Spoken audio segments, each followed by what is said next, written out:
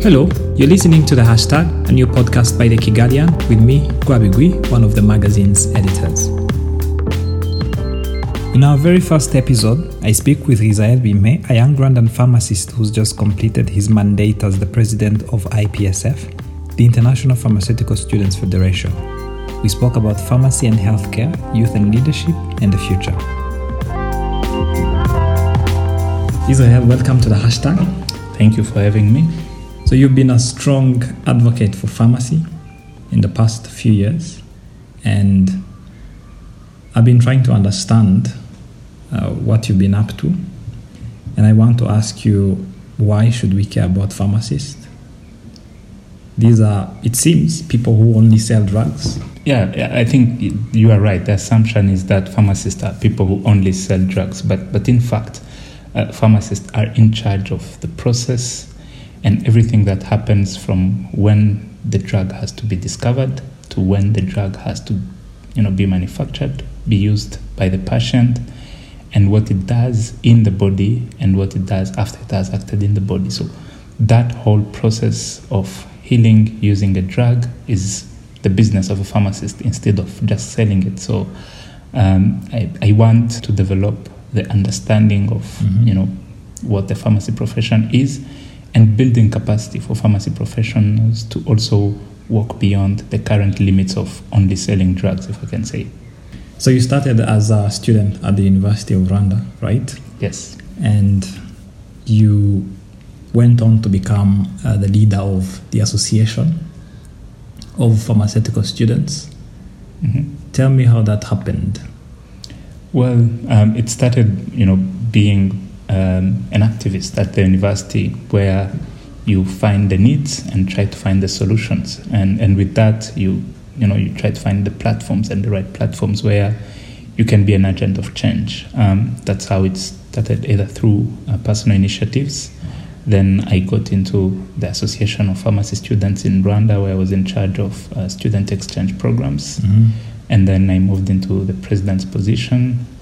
I started also being very active regionally and internationally, and become elected as Regional Relations Officer in Africa, then chairperson of the African Regional Office, at the same time Vice President of the Federation internationally, and last year in August I was elected President. Last year in August, that's 2016? Yes. Okay. So you spent a whole year leading the IPSF, which is the International Pharmaceutical Students Federation. Yes. This is an organization that leads up to 350,000 students from 80 countries from across the world. Can you give me a sense of the work you've been doing? Just to set the record straight, 350,000 are adhering members, but we have more than 2 million pharmacy students for whom we believe we advocate for and speak for. Wow. So it has been intense. It's an amazing experience as well. Mm-hmm. I led a team of 18, the executive committee from 18 different countries, and a bigger team under each executive committee. We have coordinators and mm-hmm. committees, which is up to 150 members. So that's the whole team that we had to work together. We have 4 main projects or portfolios, if I can say: mm-hmm. Professional development, public health, and pharmacy education, and our flagship program, which is the student exchange program. And then we have supporting offices like the internal relation, external relations, mm-hmm. and the general secretary. But Israel, how much impact really does this kind of organization that is led by students, young students, mm-hmm. have on the global, health system? Because when I look at the World Health Organization, for example, this is a well-structured organization, looks very rigid on how they do their things. So how much impact do you? Well, yeah, so the World Health Organization doesn't work in a silo. They have to collaborate with other organizations. Mm-hmm. And our federation is one of the only 2 organizations representing students. That mm-hmm. means future health professionals. And with that, whatever the World Health Organization does, in order to make sure they have the right checks and balances, they allow non-state actors, means those who are not member states of the health organization, which mm-hmm. are the organization like ours, to inputs into their work and to get to participate in whatever they develop, whether it affects the profession or whether it engages the profession in any ways. So our impact comes in when we make sure that our voice and our role as pharmacists and future pharmacists is well represented, well taken care of, and well accounted for in whatever the WHO has to do. So wherever drugs, wherever medicines, wherever issues affecting young people are discussed at that level, we make sure that our voice is there and we make sure that our contribution is well made. Okay. So when you sit with these very influential people from your partner organizations, do you get to sit together and discuss like deeply, or it's more of photo opportunities, and do they listen to you? That's actually one of the challenges that I probably have met. First of all, when you get to sit on these tables, there is a general assumption that you are young students and confused, so you don't understand what's going on there. So one of my solutions, or what I had to do, or what I believe we should all do, is creating value so that whenever you come to that table, you have enough substance and content to be able to be convincing enough to be allowed to remain on that table, or your ideas to come across. And we try as much to not make it a photo opportunity, so as to not be disregarded as one of the other young people who just come for that. So there are instances where you are completely ignored because of how people think who should be on that table. But there are instances where whenever you get a chance and you are relevant enough for that table, you are respected, equally respected like anyone else on that table. And it's something that is demonstrated through the different technical committees and working groups that we participated in during my term. Did you get a feeling that most of the youth that you worked with were aware of what they were doing, or you had enough knowledge about the fields or anything they were working on? No, not so much. I think people are more pushed by their passion to be engaged. It's an amazing experience. You get to meet people from all countries, over 90 countries, to work with them. So there is that sense of feeling that you are not focused on home, but you are open up to the world. However, it's quite hard to grasp everything that is being done and it's happening. And then it's a 1-year term, so that means it's a lot of information coming in a short span. And by the time you get to master and understand, sometimes your time is up and someone else has to take over. So those are quite challenges. However, people are more passionate about what they do, but it's quite hard to get to understand what's happening and why is it happening and who does what. Okay. So your international exposure, if I'm not wrong, started back in 2014 when you traveled in Zimbabwe. Yes. Tell me about that. Well, I had gone to Zimbabwe for the African Pharmaceutical Symposium, so basically my first international experience, and I was supported by the university because previously I had hosted the first ever public lecture series at the School of Medicine in an initiative called MedInspire that I had started. And my deans felt that it was important for me to get an exposure internationally, and they supported me to go to Zimbabwe. And I was pretty mind blown first by Zimbabweans themselves, by Zimbabwe, the country. It was your first time? Yes, it was my first time in Zimbabwe. And we always hear about how Zimbabwe is the most educated country in Africa. It's very something you see right away as soon as you land in the country. Everyone is really sharp and on top of their game. So, yeah, how did you get elected? What did you do? Well, it's pretty tough. Usually, I kind of beat all odds. That's when you became the vice president, right? No, in Zimbabwe I became only regional relation officer on a local. It was still an African level position. Okay. I still needed to understand what happens in the federation and how it operates. So I actually got elected as chairperson in a conference we had hosted here in Rwanda, and only got confirmed in India, and then vice president was in 2015 in September in Holland. So it basically comes out when you know what needs to be done and you are able to prove that you have the capacity more than all other candidates, Okay.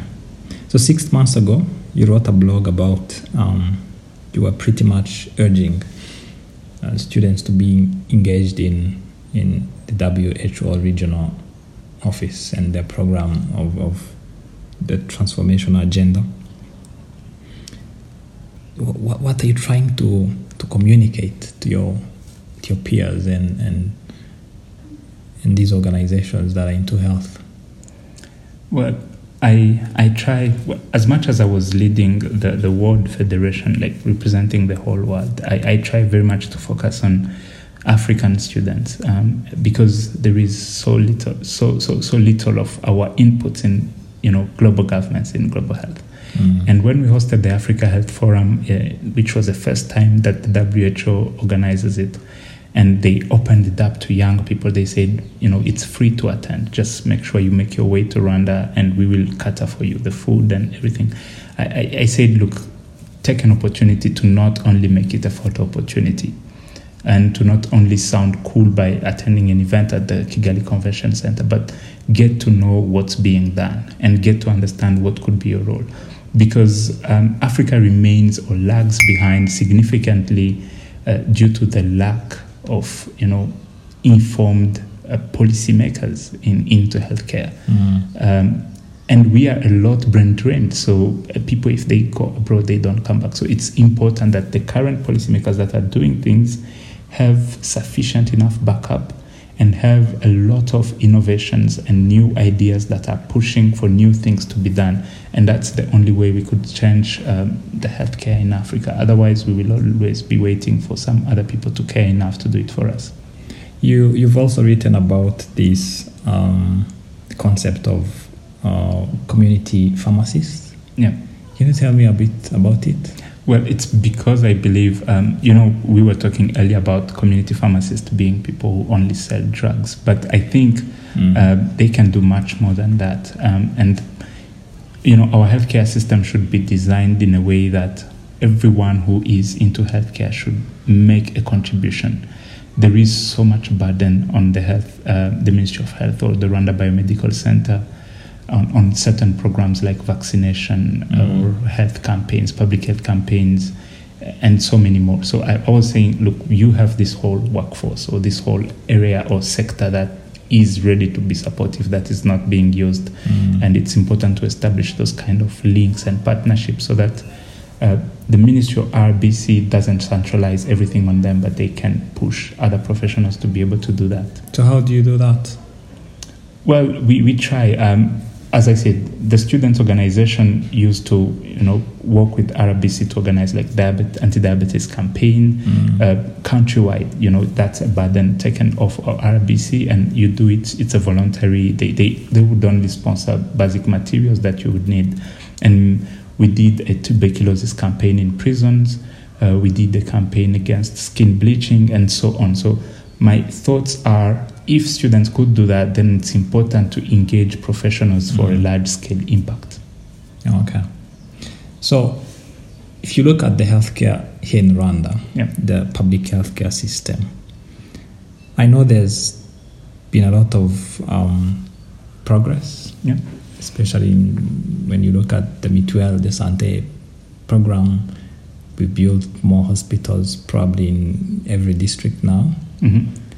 How far have we gone when you look at it and comparing to other countries and looking at our vision as a country? How far do you think we've been? Well, at least compared to African countries, we are far ahead. We achieved all health-related Millennium Development Goals and pretty much doing well when it comes to the Sustainable Development Goal number 3, which is on healthcare.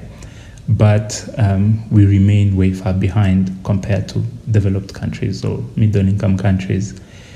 I think we've done all the basics right. So we have an amazing community health workers program.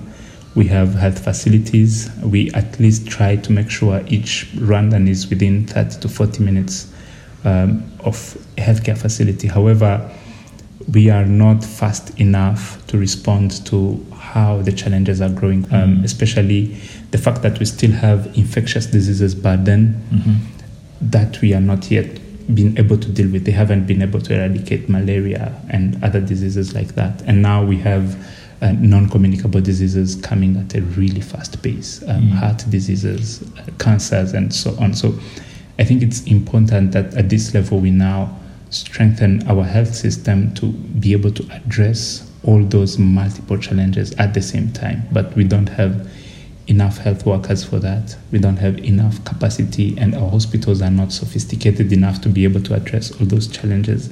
And they are growing quite fast. So that's important that we are able to address all those. So let's talk about the individual muturage, really.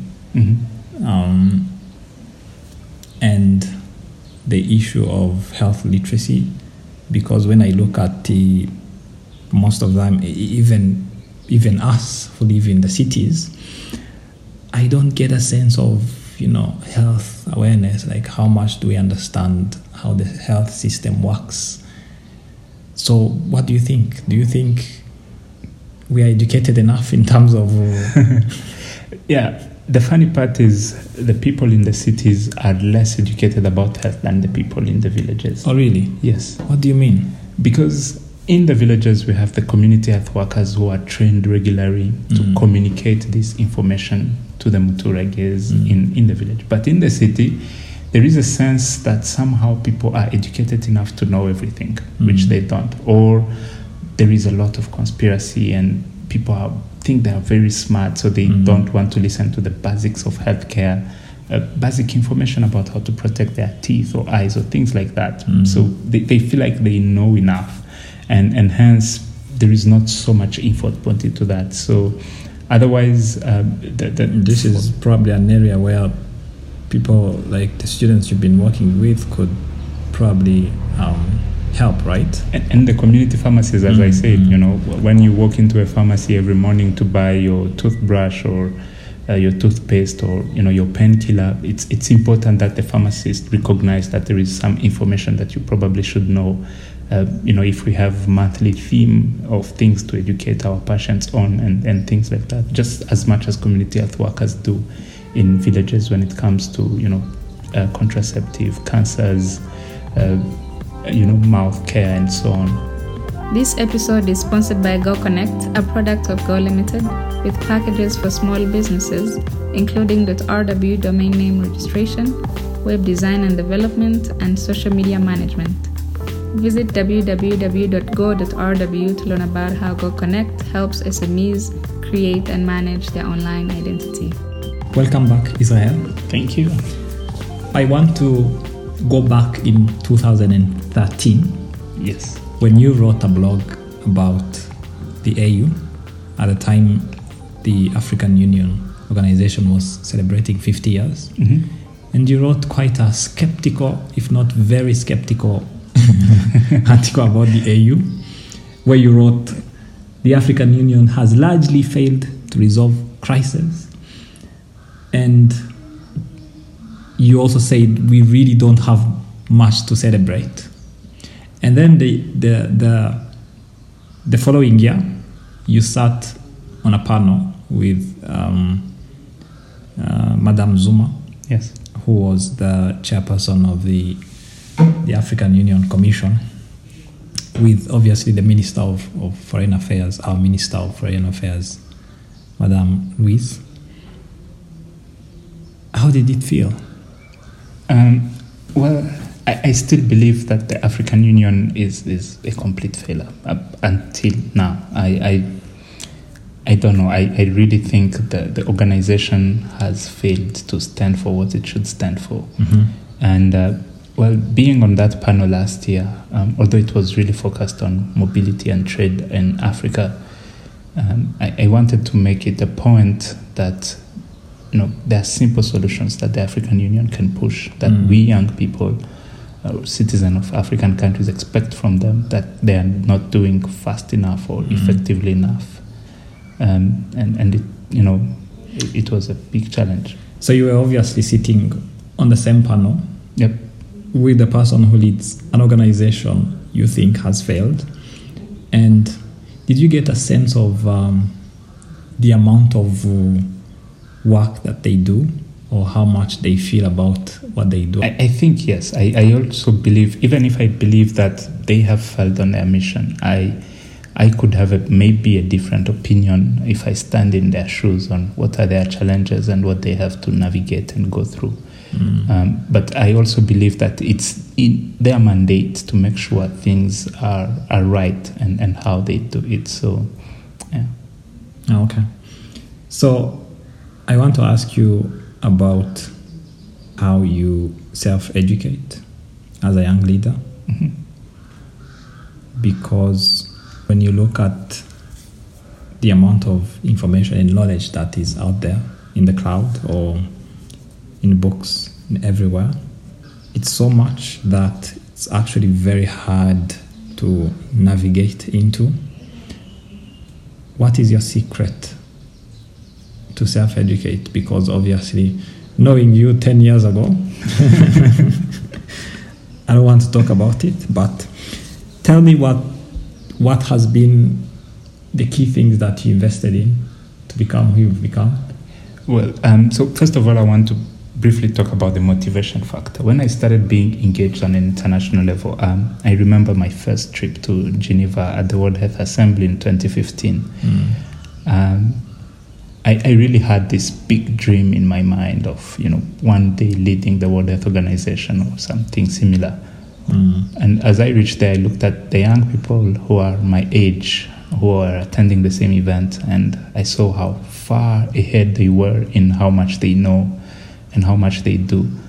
And they were even much more privileged to be attending the best schools in the world and living in, the best cities to access such information. So I said, look, I don't have a choice. Either I give up or I do 3, 4, 5 times the efforts that they spend in acquiring knowledge. I have to spend the same so that I be able to still compete on this same stage. And, lucky enough, 1 year later I was elected president, beating some of those I had met there. My general idea is make sure I acquire knowledge, I acquire new information, not necessarily calling it knowledge, new information about anything along the day. There has not to be a time where I feel like I'm numb or not doing anything. So I have to be reading an article, a story, listening to a podcast. I read books. I just make sure I learn as much as I can. I talk to people and so on. I subscribe to a lot of mailing lists. I have more than 50 mailing lists to which I'm subscribed. Those send emails every day or every week where I just get to acquire a lot more, most especially in healthcare, but I am broad. I listen, I learn about cryptocurrency, about technology, about healthcare, about politics, about, So you're very open to learning about different things, economics. So like I've been a fan of behavioral economics for quite a while now. Okay. Mm-hmm. So do you think that young people's voices, if I may put it that way, are seriously heard by this older generation of leaders? Do you think? Well, I don't. I feel like there is first this intergenerational conflict. The older generations think that there is a way we have to think. While young people are faced with a world that imposes them a different way of thinking. And that creates, an expectation versus reality type of situation where there is a slight misunderstanding. But I believe there are those who could understand, but generally I don't think they really understand how young people think at this point. But it's just that it's important to get to navigate it and get to walk with us in so many ways.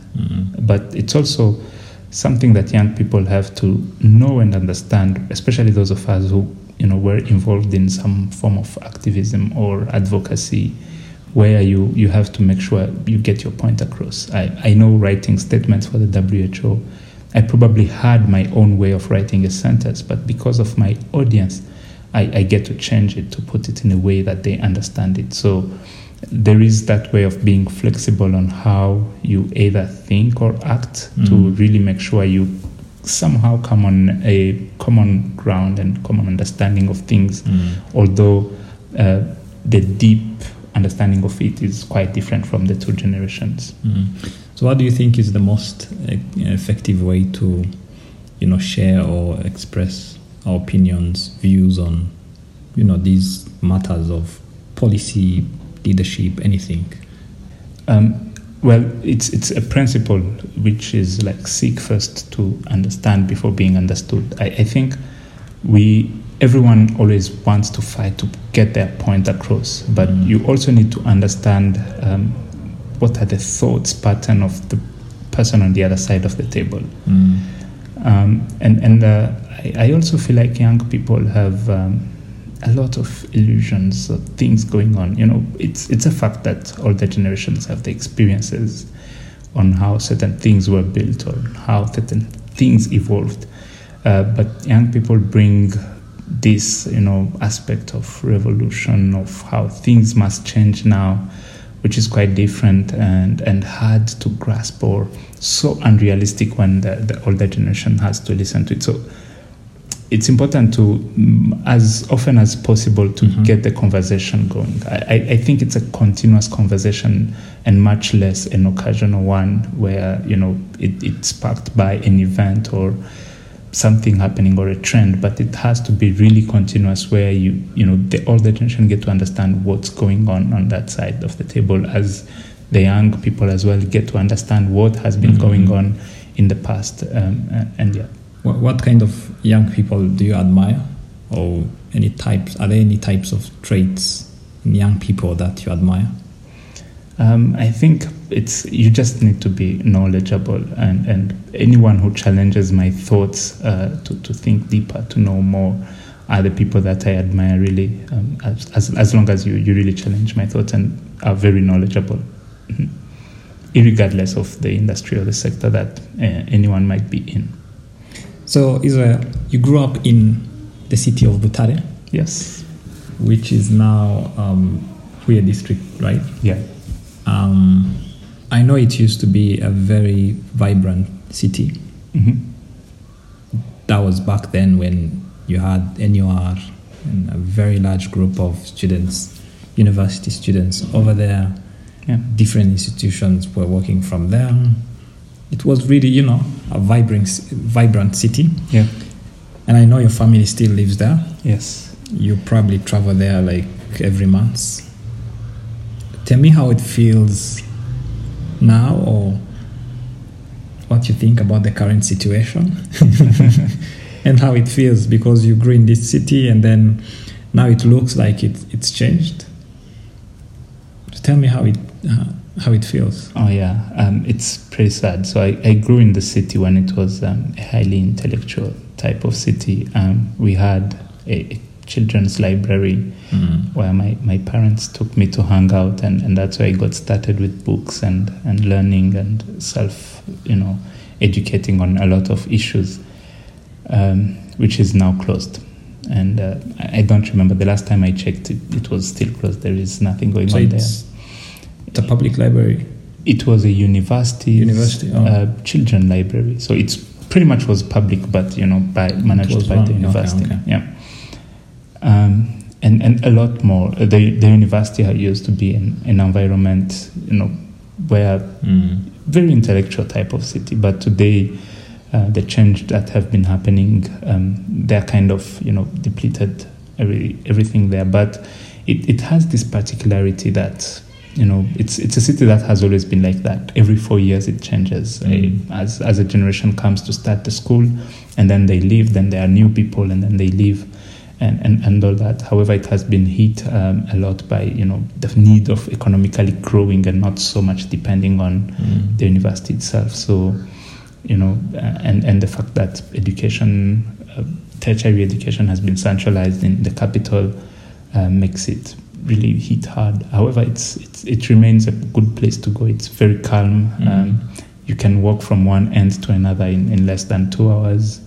It's good air, it's really cold, and it's a nice place to relax and get to read the book, or and we have the best ice cream in the country there. So yeah, Tinzozi, right? Yes. Okay. So when you talk to people there, what do they think about the changes, and how are they coping up with the reforms? And then it seems to me, last time when I was there, it almost seemed like a dead city, to be honest. Mm-hmm.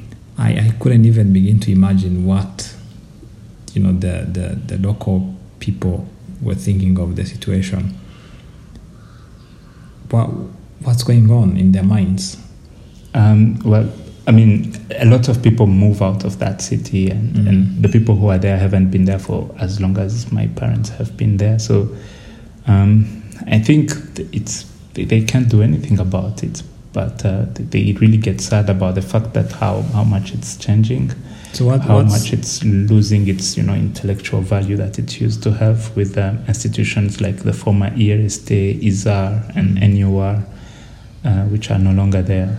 So that means the whole intellectual capital has left the city and moved to the capital. So I want to believe there's hope, obviously. Mm-hmm. But what's bringing hope? Can you give me any type of hope?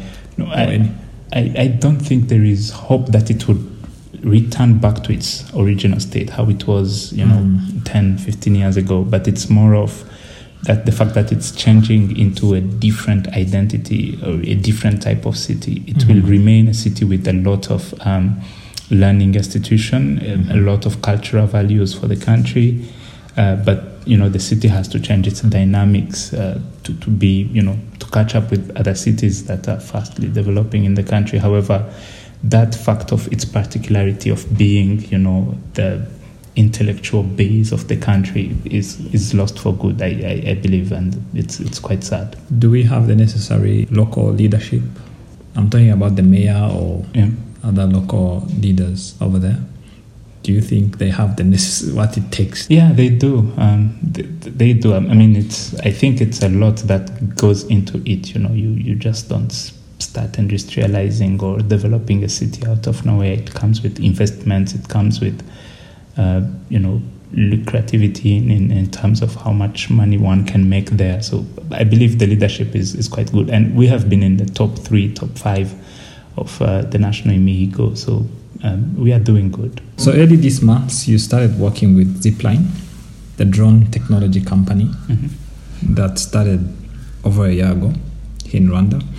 And you're now part of the national implementation team. Can you give me a sense of the work that you've been doing there in the last few weeks, and how far Zipline has gone so far? Yes. So Zipline is basically a logistics company which uses drones, unmanned air vehicles, to deliver blood, among other medical products, to last mile patients or health facilities. So it has been a little over a year since Zipline started operating in Rwanda, and they are now delivering blood to 12 health facilities, district hospitals and health centers. And it has seen a great impact on who gets access to blood, and how it reduces death or complications that were usually arising from the need to have blood transfused but not having access to it as fast as it needed to be. So I joined Zipline and the national implementation team, and we are currently working on expanding our services here in Rwanda, opening a second distribution center and delivering to more health facilities, as well as including new products in the near future, and making sure our relations with medical doctors, laboratory technicians and nurses and other health professionals who are involved in the services that we provide, as well as the government, remain satisfied of our services. Yeah. So when you look at the work that Zipline, for example, has been doing, or what's happening in our healthcare system, there are a lot of initiatives, and when you look at, for example, the efforts that been put in Mutuelle de Santé, for example, or even building, the whole ecosystem. Yeah. How do you visualize the future of health here in Rwanda? Oh yeah, I think at least Zipline and other actors are a great example of what need to be done, especially in making sure we involve other actors in providing care through public-private partnerships, and making sure we have the solutions that address our challenges, and understanding the capacity to do this. It's not in many countries that they would understand how a drone company would deliver, blood. It applies to other companies like Babylon or Kasha and others who are in the healthcare industry doing, innovative things. So I believe in the future, if we manage to build this ecosystem where these partnerships are acknowledged and these partnerships are given a bit more interest and power, they could solve a lot of issues, and our healthcare system will definitely be built for the best. I know you're interested in this thing called blockchain technology, and you've been following pretty much what's happening in the world of technology. How much do you think it's going to impact our lives here in poor countries and the healthcare system? Because when I look at the blockchain, as you talk about it and how people apply it in healthcare, when I look at this gene editing technology, that's probably going to be reaching us in the next 5 or I don't know how many years. How much do you think it's going to change, our lives in terms of reducing death? Significantly, it will. Blockchain, for example, would be used in data. And one of the biggest challenge about healthcare, either in Rwanda or across Africa, is data. Knowing how many have this, how many each health issues has affected, which type of health issues do we have. We are doing extremely bad at collecting and keeping the data about healthcare in general here in Rwanda. So the technology that is blockchain could easily allow us to, store the data and use the data like patient records and so on across health facilities and pharmacies and quickly. I don't think we will get to start where other countries started. If we have to get into it, we will use the latest technology, which is blockchain.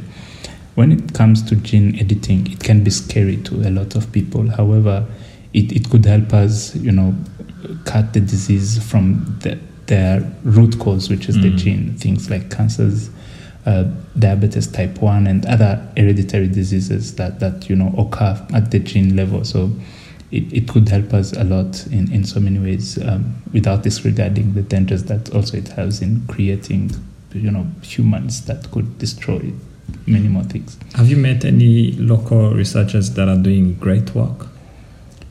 Yeah, I have, but I believe the work is more superficial, if I can say, although it addresses immediately what we need now, like basic information on certain issues. We do not yet have, people who go dig deep into the science of, our genes, for example. Looking into the future.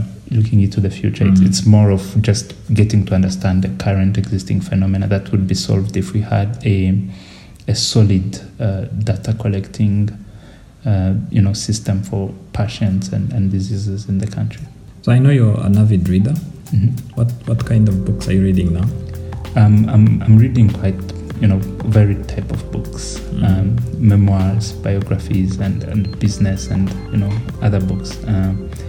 A book that is kind of on my mind and has been helping me for the recent days. It's called Switch.